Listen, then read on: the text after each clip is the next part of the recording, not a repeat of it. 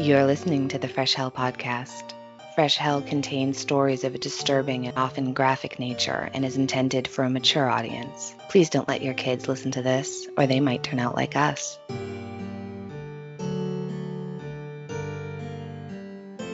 Hi, I'm Annie from the US. And I'm Johanna from Austria, and you are listening to your favorite international podcast. Thank you so much for listening to another episode. We're so grateful that you took the time out of your day to listen to us talk about all things murder, mystery, and macabre. Yeah, we like to talk about the creepy things, and we're glad that you are here to talk about it with us. Yeah. I need to apologize for not being there last week for game night, for our Murder Tier Patreons. I was battling a horrible headache, and I was hoping it would go away until midnight my time, which is when game night started, but it didn't get better. I missed you guys, but I heard you had a lot of fun. We missed you too. Yeah, we did have a good time, and you never have to apologize to me for having a headache, girl. I mean, come on. Yeah, but you're always so brave and pull through. I'm just so whiny.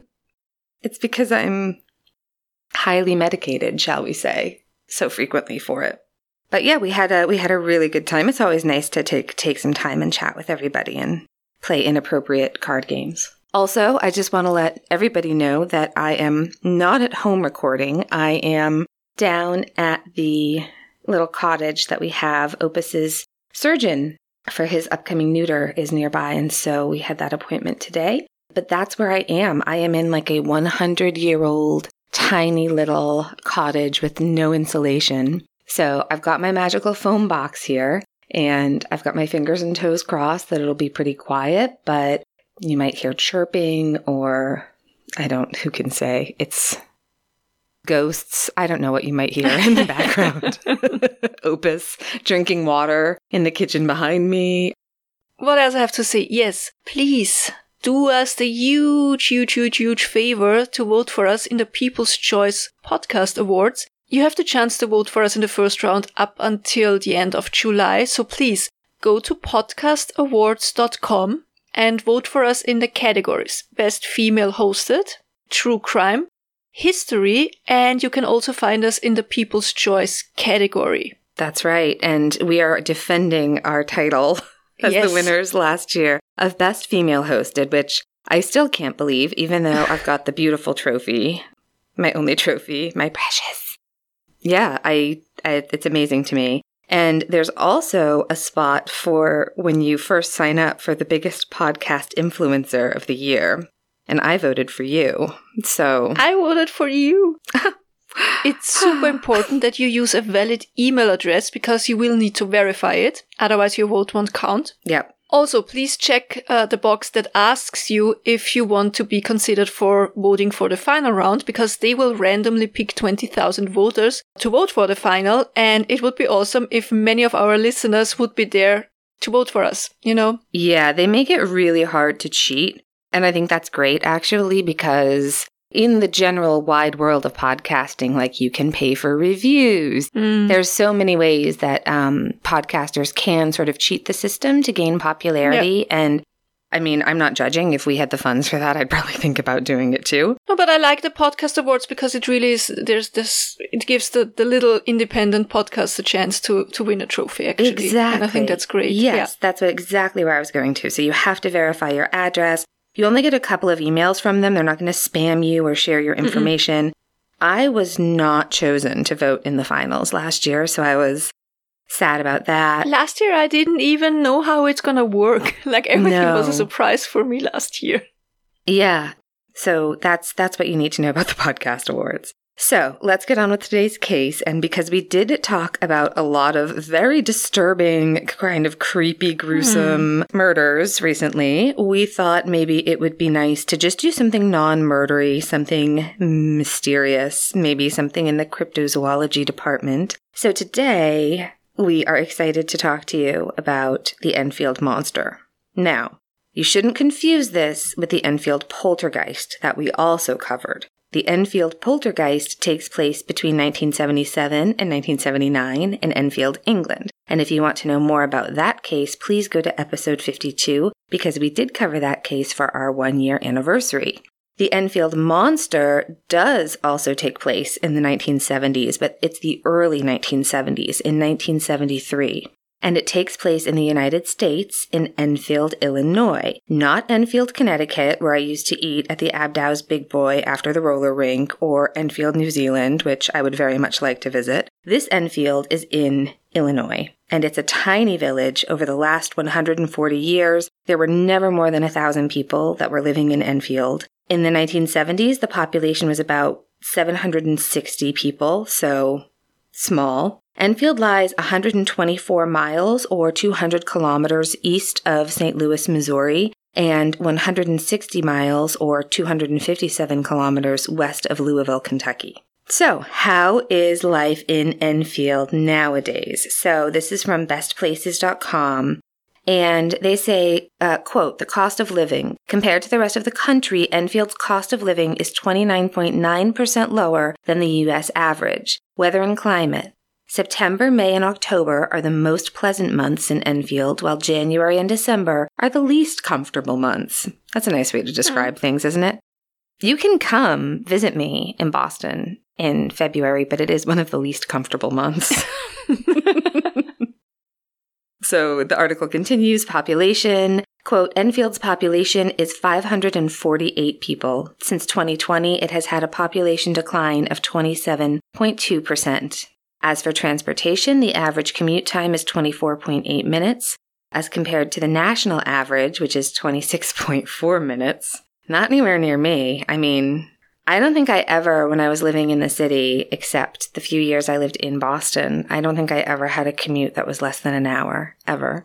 Real estate, the median home cost in Enfield is $45,500, and home appreciation in the last 10 years has been 1.3%. Schools, Enfield Public Schools, spend around $9,421 per student. The average school expenditure in the U.S. is $12,383. There are about 14.5 students per teacher in Enfield. So, end quote. But 14.5 students per teacher is low. It's low great. Number, yeah, that's a great student-to-teacher ratio. Yeah. Not gonna lie, that sounds pretty sweet to me, especially the commute time and the cost of real estate. Yeah, I literally did a double check and logged onto Zillow to make sure that the real estate was correct, but it is pretty accurate. It's a tiny village, though, less than 1,000 people, and I think it is a lower income community for sure. You know, what else to say about Enfield? Oh, the late Red Sox pitcher Lefty Jamerson is from there. And it's also the home of Mule Day, which is a festival that was started in 1921, making it one of, quote, the oldest continuous festivals in southern Illinois, end quote. So apparently Enfield used to be known as the home of the best mule breeders in Illinois. And so if you needed to buy a mule, off you went to the quaint little town with picnic basket in hand, looking for the best mule that you could purchase. I don't really know how much mule you get for the money. Probably lower than horse money. It's gotta be. Yeah, I feel like mule money is attainable. That's something you can hope for. But today there are parades, gospel choirs, a cakewalk, a pet parade, and of course the Mule Day Queen. So honestly, they had me at cakewalk and pet parade. Enfield, I want to visit you. I want to be the Mule Day Queen. Just call me the Mule Queen. Can I be the Mule Queen? I'm gonna vote for you, but I'm gonna be at the cakewalk if you are looking for me. Yeah. That's where I'll go to celebrate how mulish I am. All right, so this takes place in 1973, in April of 1973, in the home of a man named Henry McDaniel. And Henry was a 50-year-old antique dealer, and he was living in a home with his wife, and they had 3 kids. And it depends on which articles you read. Some say that the kids were still living at home, others say they weren't, so I have honestly no idea what's the truth there. And it was the night of 25th of April 1973, and he had just returned home from a meeting when he heard a strange scratching noise on his door. So something was clearly scratching on the outside of his door. And I take it that just like here, probably even more so in the US, those country folks are not easily scared of noises in the night, and rather than hiding under the blankets, one would investigate and see what's going on, right? And so Henry throws the door open and he sees a figure standing before him. Again, depending on the sources you read, the figure was either standing pretty close to the door, or, which is what I read more often, that he was standing a few feet away between some rose bushes. And he described what he saw as follows, quote, "It had 3 legs on it, a short body, 2 little short arms, and 2 pink eyes as big as flashlights. It stood 4.5 to 5 feet tall and was grayish colored," end quote. So that reminds me a little bit of the Hopkinsville goblins, doesn't it? Yeah, in that description, yeah. Big flashlight eyes and the gray body and even the legs, because the little short arms. But the goblins were smaller, right? I think so. They were smaller. I think they were smaller, yeah. So Henry sees that, but he isn't shy, and so he slams the door shut, turns around, races to his bedroom, where he grabs a pistol and a flashlight. By the way, he once shot through his bedroom wall because he heard something on the other side of that wall outside. So that's the kind of person he is. So he has his flashlight, he has his pistol, and he runs outside, shining the light around, trying to find the creature. And then he sees it in a distance of roughly 12 feet. And he gives it a good old American welcome. Without a warning, he fires a couple of shots at the grayish creature. And after the first shot, he hears a strange hissing sound, according to Henry, much like a wildcat, and he figured he must have hit it, but that didn't stop him from firing 3 more shots at it. And then he saw the creature bolt off, but it didn't run, it jumped. It made 3 giant leaps that made it cover a distance of 15 meters or 50 feet, and then it was gone. Henry was in shock. I mean, you can be tough as nails, but the sight of a 3-legged grey thing with pink flashlight eyes would probably shake most of us. Yeah. But Henry still managed to call the police. They arrived and searched around, but they didn't find the creature. They did, however, find footprints. Paw prints? Footprints? Prints. They find prints. The creature left prints. They apparently looked like dogs' paw prints, in a way. Just with 5 to 6 toes, and not 4 like dog have. And anyway, Henry McDaniel was no fool. He knew that he hadn't seen a dog. I mean, he owned dogs, so... Yeah, most of us can identify a dog. Yeah. It's one of the first words we learn as kids, right? So now we're going to discuss the different theories a bit later, but it really does kind of remind me of the Dover Demon and the Kentucky Goblins. And I'm sure that you all have a lot of thoughts already on what this could have been, but first, let's talk about what happened next.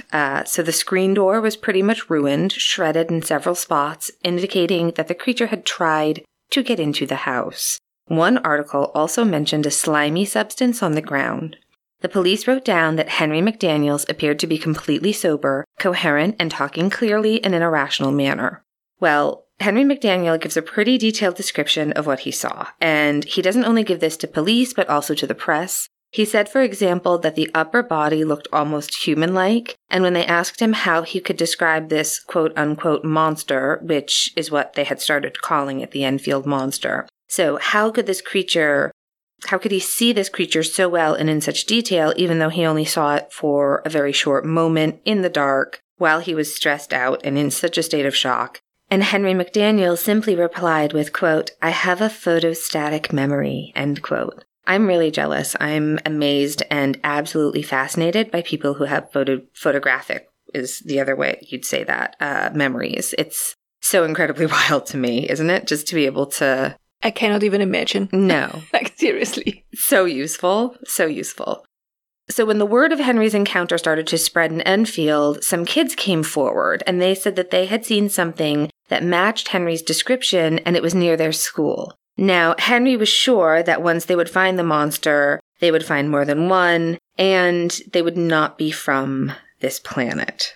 On Monday, the 30th of April, 1973, the Evansville Courier printed the following article, quote, "Man claims sighting of 3-legged monster," by Bob Mady, Courier Tri-State reporter. Enfield, Illinois.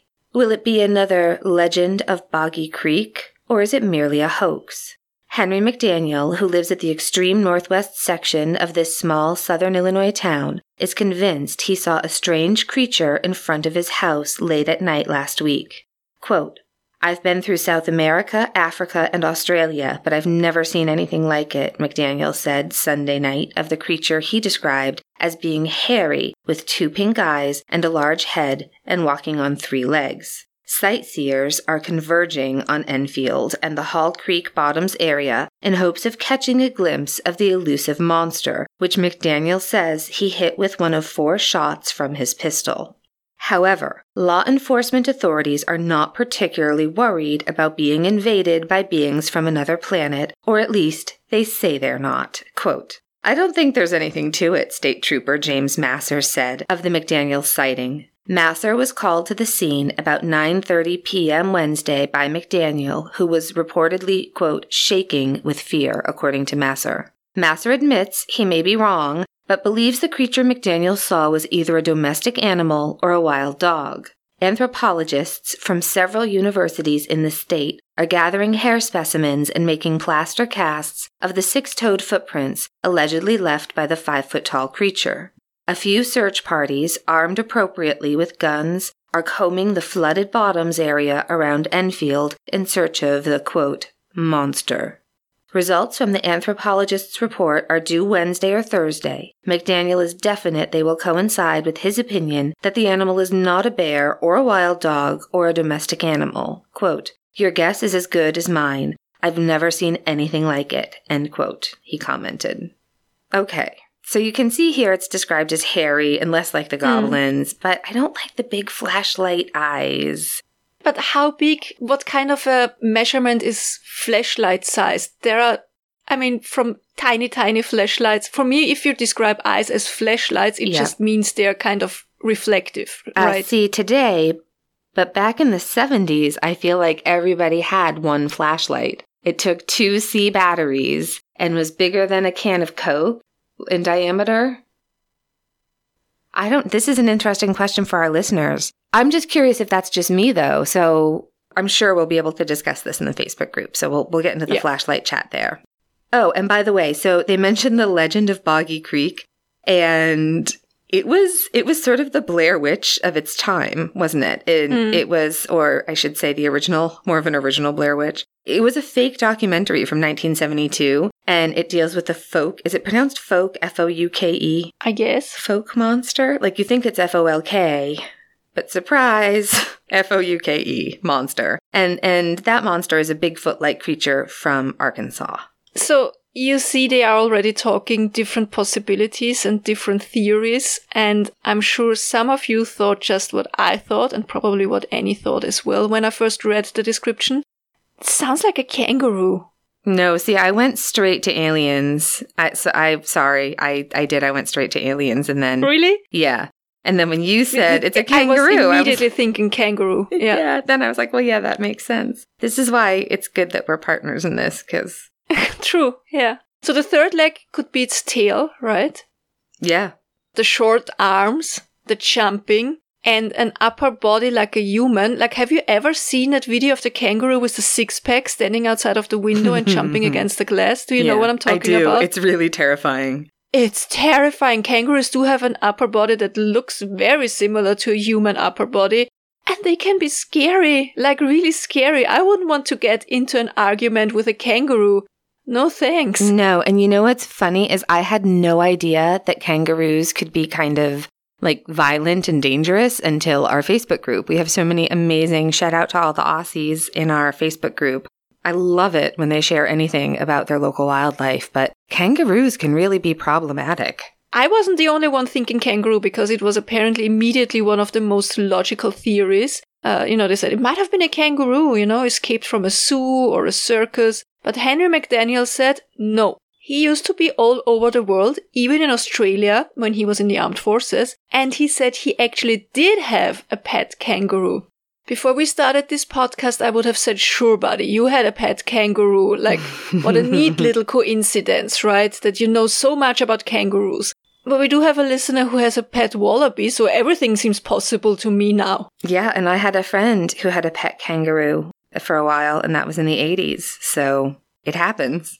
And he said something that actually did counter the kangaroo theory, that the prints didn't match. And he was right. A kangaroo footprint looks nothing like a dog print with 6 toes. A kangaroo is more like 3 toes with claws. Like kangaroos have 5 fingers. Yeah.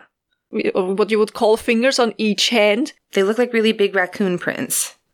And 4 toes on each foot, but the 2 inner toes are kind of fused into one giant clawy toe, if you know what I mean. So yeah, the prints would not look like 6 toes at all. And then something happened. Henry McDaniel saw the monster a second time. It was on 6th of May, a Sunday, when around 3 a.m. Henry awoke to the sound of barking dogs. I think it was his dogs. Very good boys for sure. And he got out of bed, carefully crept out of the house, his flashlight in hand, and he saw the creature standing in a distance of 15 meters or 50 feet from his house, pretty much in the direction where it had jumped off the first time. It was calmly walking north, away from Henry's house. And I mean, it's 3 a.m., and the thing is clearly someone else's problem for the night, so Henry did the only logical thing. He went back to bed. Later he was quoted, "I wasn't scared. I'd like to have it as a pet and charge admission. It's something that's there and we've got to accept it." End quote. Annie, is this man in any way related to you? Because that's almost an Annie thing to say, except you wouldn't turn it into a sideshow attraction. No. Yeah, I really do want one though, actually. Whatever it is, I want it.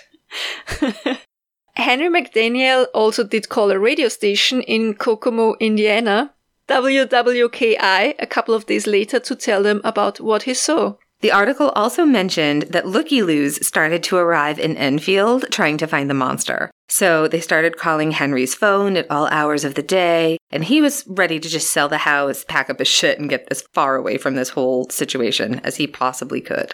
And then people started sleuthing around town. Pretty soon, they found other people in Enfield who reported seeing the monster. On May 8th, 1973, the Evansville Courier printed an article titled, quote, "Enfield's Monster, it's still there, whatever it is." End quote. If you guys can hear anything in the background, there's like a plane with an advertising banner sort of circling my house, so they're on to me. They know where I live. They're targeting me with ads directly. So this article was again written by Bob Matty, and this is just an excerpt from that article. Quote, "Rick Rainbolt, a news director for a Kokomo, Indiana radio station, headed a 3-man investigating team that searched the bottomland area around Enfield on Sunday and Monday. Rainbolt said he scanned the area adjacent to McDaniel's house and discovered 2 different sets of unidentified animal tracks. While he was in Enfield, Rainbolt said he discovered a tendency by most townspeople not to discuss the monster sightings. Nobody wants to talk about this, Rainbolt commented in a telephone interview Monday night. He added, though, that most children in the community are afraid to venture outdoors after nightfall. Rainbolt and an animal expert from Kokomo, Ed Phillips,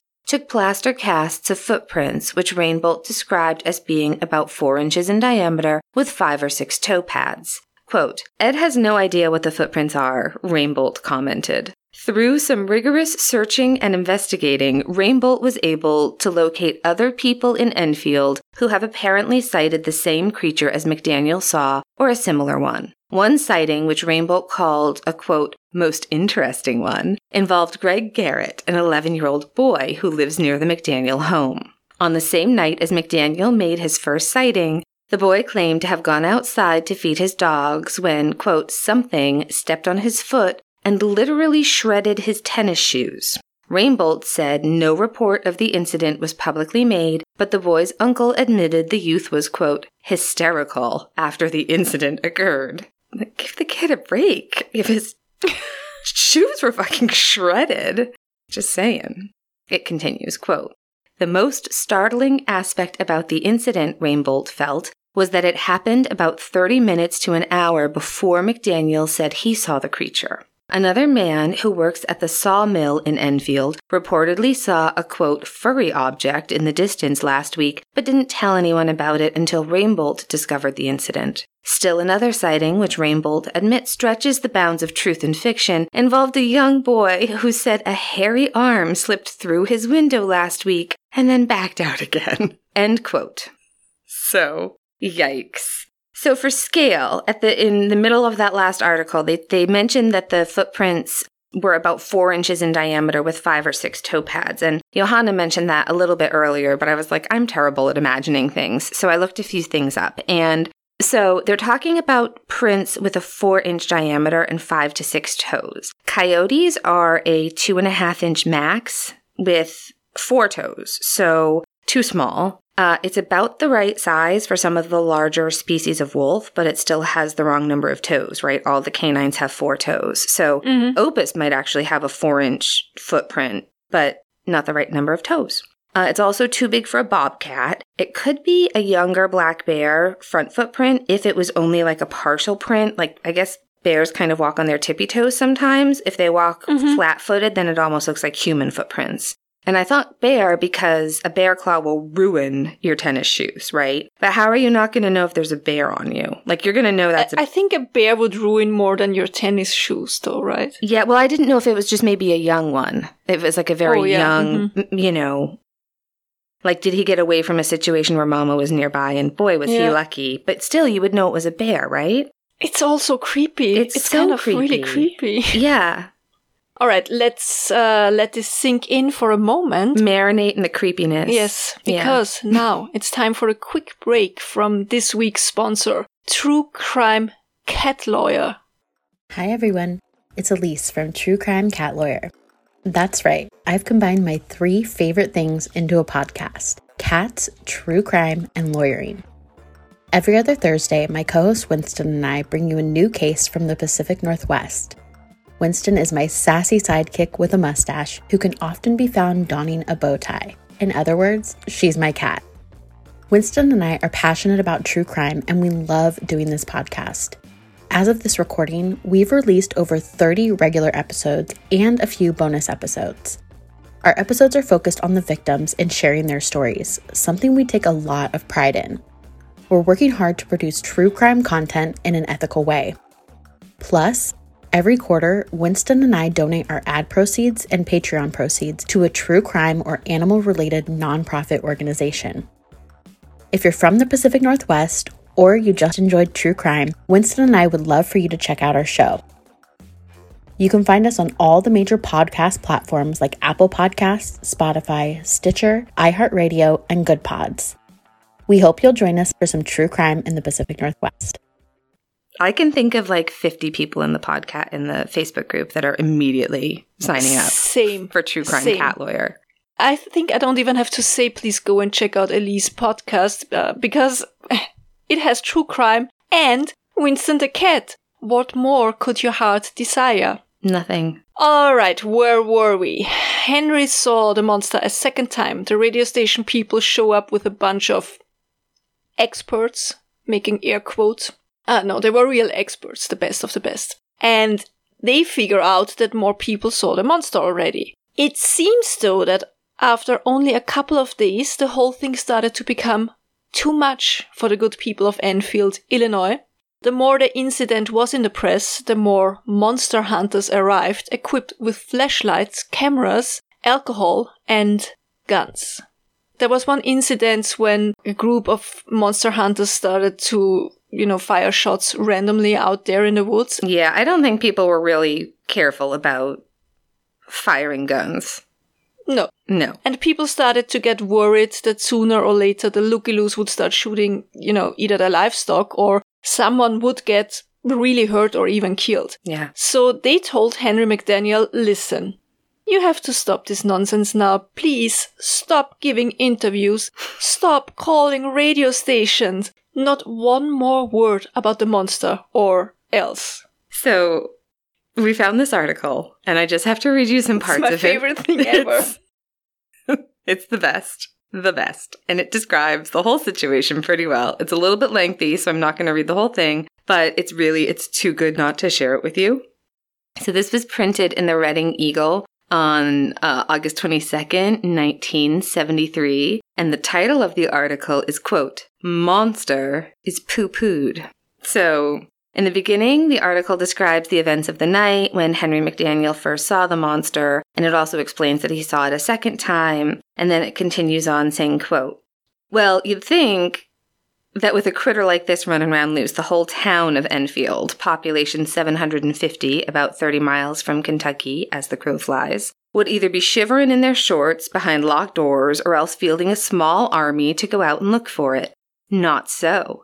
In fact, nobody is really doing anything because nobody, well, almost nobody, believes Henry. To find out how the townspeople feel about Henry's monster, you don't have to do much except sit. Somebody will bring it up. Quote, "I hate to dispute somebody's word on something like that," says the waitress at the Echo Cafe and Motel, but I doubt it. The Echo Cafe and Motel looks to be just about the most modern business in Enfield, and it isn't really in Enfield, but is a mile south of town at the intersection of routes 45 and 460.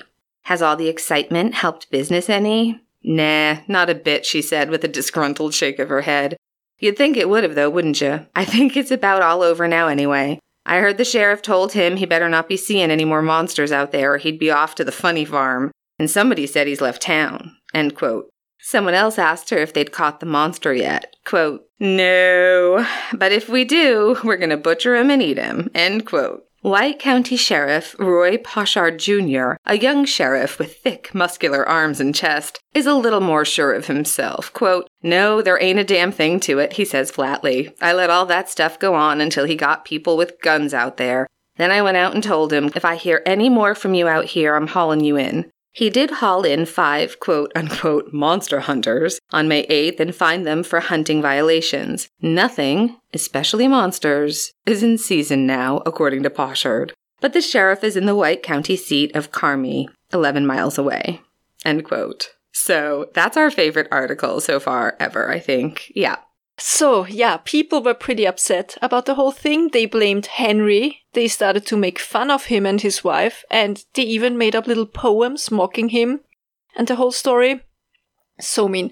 Some of the kids who had stated that they too had seen the creature came forward admitting that they had just said it to make fun of old Mr. McDaniel, who was 50, by the way. Yeah.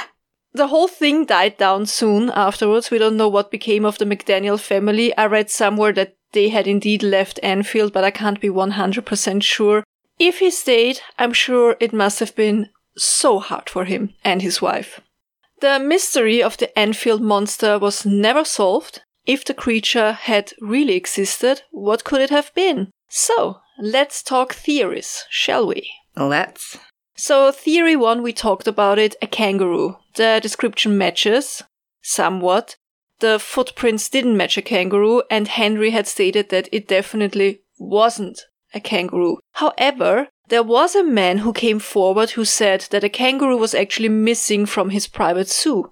The problem with all of this is I just don't know who to believe, because Henry would have known if it was a kangaroo, right? This wasn't the 1870s. This is the 1970s. People knew what kangaroos looked like. And he said he has been in Australia for a while, so... Yeah, exactly. And also, if all the people in the town were acting like he was making this all up for publicity or something, right? Then, yeah, somebody would say, oh, this was my escaped kangaroo, just to dismiss his claim and, you know...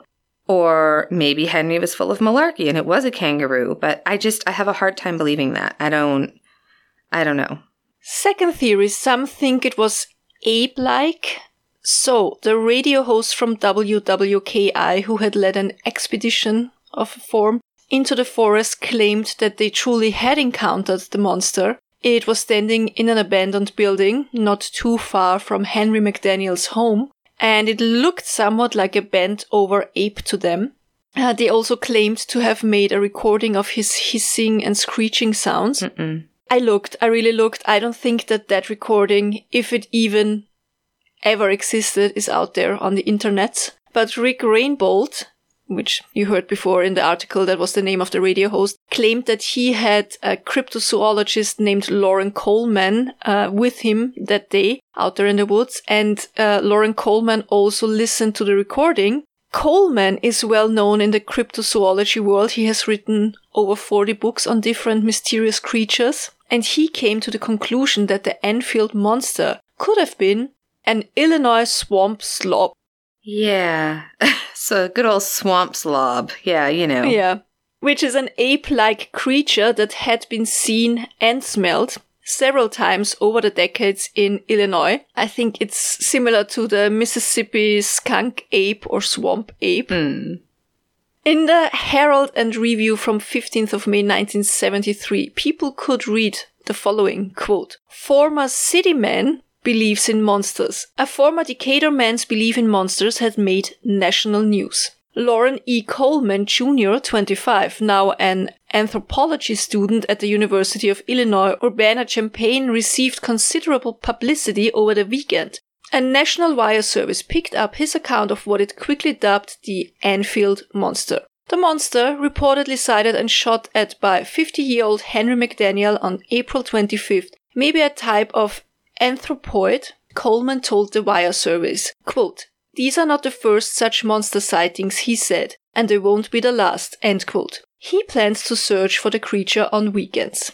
End quote. So, just for your information, the skunk ape is also known in Florida, Georgia, and Alabama, and it's a Bigfoot-like creature, but smaller than Bigfoot. Yes, I have heard of the skunk ape and the swamp ape. I just hadn't heard of the swamp slob, which is... I feel like the swamp slob sometimes. Yeah, same. What do you think about this theory? That I don't understand the 3 legs then, because the skunk ape doesn't have 3 legs. Okay, but what if it's just a really well-endowed boy ape? Jesus, Annie. I only just got back from my dog's neuter consult, so I have animal bits on my mind. That's the only explanation I can think of, though, and I don't think... Speaking of apes, of ape-like, let's get to the next theory, please, before... Some believe that the creature was indeed an ape, or a dog, or a deer, or a wildcat. Name an animal. It was definitely considered to be the Enfield monster at one point. Yeah. And if the prints were real, it narrows it down somewhat. But then again, these cases just make it really tricky. There are elements that are very sort of Bigfooty, Yeti, skunk ape that would make sense. And there are still elements that kind of remind me of the goblins. I don't know, maybe. Another theory, aliens. I mean, he said he thinks it's not from that planet. Could it have been aliens? I don't know. I don't think so. Do we know? I mean, Chewbacca was an alien and he was hairy. He was. I don't know. We can't say no for sure. Or yes for sure. So, I mean, probably not aliens. But who can say? Now, the most commonly accepted theory to this day seems to be that the Enfield monster never really existed, and that all the sightings, aside from the kids who were mocking Henry McDaniel, was a result of social contagion. So in 1978, the whole event was researched by members of the Western Illinois University, and they realized that there were only 3 first-hand accounts of the sightings of the creature. Henry's, the radio team's, and the neighbor boy's account. Every other story was just kind of, I heard of a friend, his second cousin kind of thing. And they concluded their research, quote, "In this area of southern Illinois, it is not unreasonable to assume Mr. M or the radio news team had actually seen an animal. People we interviewed framed the recent events in these terms. Their accounts admitted the possibility that large dogs, calves, bears, deer, and wildcats had been sighted. Some frames suggested that an exotic pet, such as an ape or a kangaroo, was the catalyst for the monster reports. Finally, some people tactfully suggested that Mr. M had a notoriously overactive imagination and had probably been shooting at shadows. In any event, we interviewed only one person who agreed with Mr. M's claim that he had indeed seen, quote, a monster from outer space, end quote. And end quote. The Enfield monster to this day is often used as an example of social contagion alongside the Salem witch trials and the dancing plague. Oh, that's another interesting case. We still need to do the dancing plague. Yep. It's so on the list. It is. Yeah, that whole case is just so interesting to me and enjoyable, and the articles are wonderful, and I hope you all enjoyed it. Nobody was really hurt. I mean, they mocked Mr. McDaniel. That's not nice. Don't do that. But nobody was really hurt, except for a pair of tennis shoes. Yep. And it was just a lighthearted episode. Yeah, no, those are the best. Yeah. How about something good? What you got going on? On Friday, we had kind of a very horrible hail and thunderstorm going on here in my little town. And it was really bad. Like trees broke, lie on the street, and water and mud was everywhere. That's not my something good. My something good is that the whole community came together that day and the next day, and they all worked together to clean everything up. And everybody was just really pulling together. And I love that kind of community that I have here now in this little town. I'm so happy to live here. I really, every single day, I'm happy. Oh, that's so great. I love it. I loved it when you sent me the videos and there was somebody out there with I'm trying to think what you would call it. Like a dump truck with a digger on the front. So you scoop up earth and, move it or whatever. And he was moving water, I think, toward the mud. Mud and water off And you were like, oh yeah, that's the mayor. And I was like, that's awesome. It's true. I love that. I think that's so great. So great. I'm glad nobody was hurt. My something good is my niece and nephew will be here today, so I'm super, super excited to see them and spend a little bit of time with them. It's hard living away, farish away from, people you love, especially the kids. They change so fast.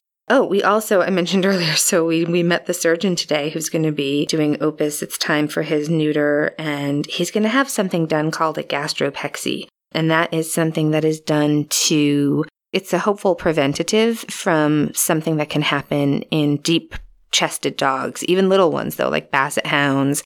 It happens with horses, too, where you can get bloat, which is pretty common and can be dangerous, but then you can get the stomach twisted on itself, and that is really a bad situation. Yeah, it's the once that happens, it's really not in your favor that they're going to survive. So we're having this surgery done just to hopefully make sure that never happens to him. And we met the surgeon who we were both really happy talking to, so that was great. And Opus had his first big fireworks show, and he loved it. He liked watching all of the fireworks, yeah. The only time he got upset was occasionally like a small child would like cry and he immediately wanted to run to where the crying child was. He's a soother, that one. If there's like a crying child, he will come right for you he'll clean those tears off with his tongue. Yeah. He needs to stop it. So that was good. If you enjoyed this episode or any of our other episodes or all of our episodes, please do us the huge favor. Go to your podcast app and leave us a rating and or review. We got so many lovely reviews again lately. We read them all. Don't worry. And we're getting so close to Annie's podcast goal. About my podcast goal, that's winning the People's Choice Podcast Award in the history category. That would be my dream. So please, please, please, please go to podcastawards.com and vote for us. Please use a valid email address. Please check the box that you can be considered for voting in the second round. And cross your fingers. Please. That we make it to the final round. That would be so great. It would be wonderful. Yeah. So exciting. If you have any questions, you want to know how to find us or where to listen to us, go to our website. That is freshhellpodcast.com. You can also find us on Facebook. We have a really, really fantastic, just the nicest group on the internet, our Facebook group. We discuss, obviously, we have an album for each of our episodes where you'll find our sources and photographs. And we discuss cases. We also discuss our pets a lot. We discuss real estate and share insane real estate and just interesting historical tidbits. It's just a fun space to be in. I promise it's just good. As random as our podcast and our Patreon. It's true. It's true. Our merch you can get on Teespring. You can also find, of course, the link to where to purchase that on our website. Patreon, you can also find on our website. Again, that's freshhellpodcast.com for merch, Patreon, contact info. You can also go to patreon.com and search Fresh Hell Podcast. We have different tiers available. I am, as we speak, working on little notes and putting together pin packages for everybody that's still been waiting on pins. Those are going to go out Monday, I believe. And so, fingers crossed, they arrive this time. Come say hi. If you'd like. What else? Please tell your pets we said hi. Your kangaroos, your crows, your apes, your swamp slobs, Wallabies. your skunk apes. Yeah. All of them. We love them. We miss them. Please hug them, cuddle them for us. Even if they are overdramatic like Jem was today while I was trying to cut his nails, it's fine. They are still the best pets out there. Be kind to them. Be kind to your fellow human being and be kind to yourself. And that's it. That's all. Just those things. Thank you very much. And if you're going through hell, Keep going. Tschüss. bye.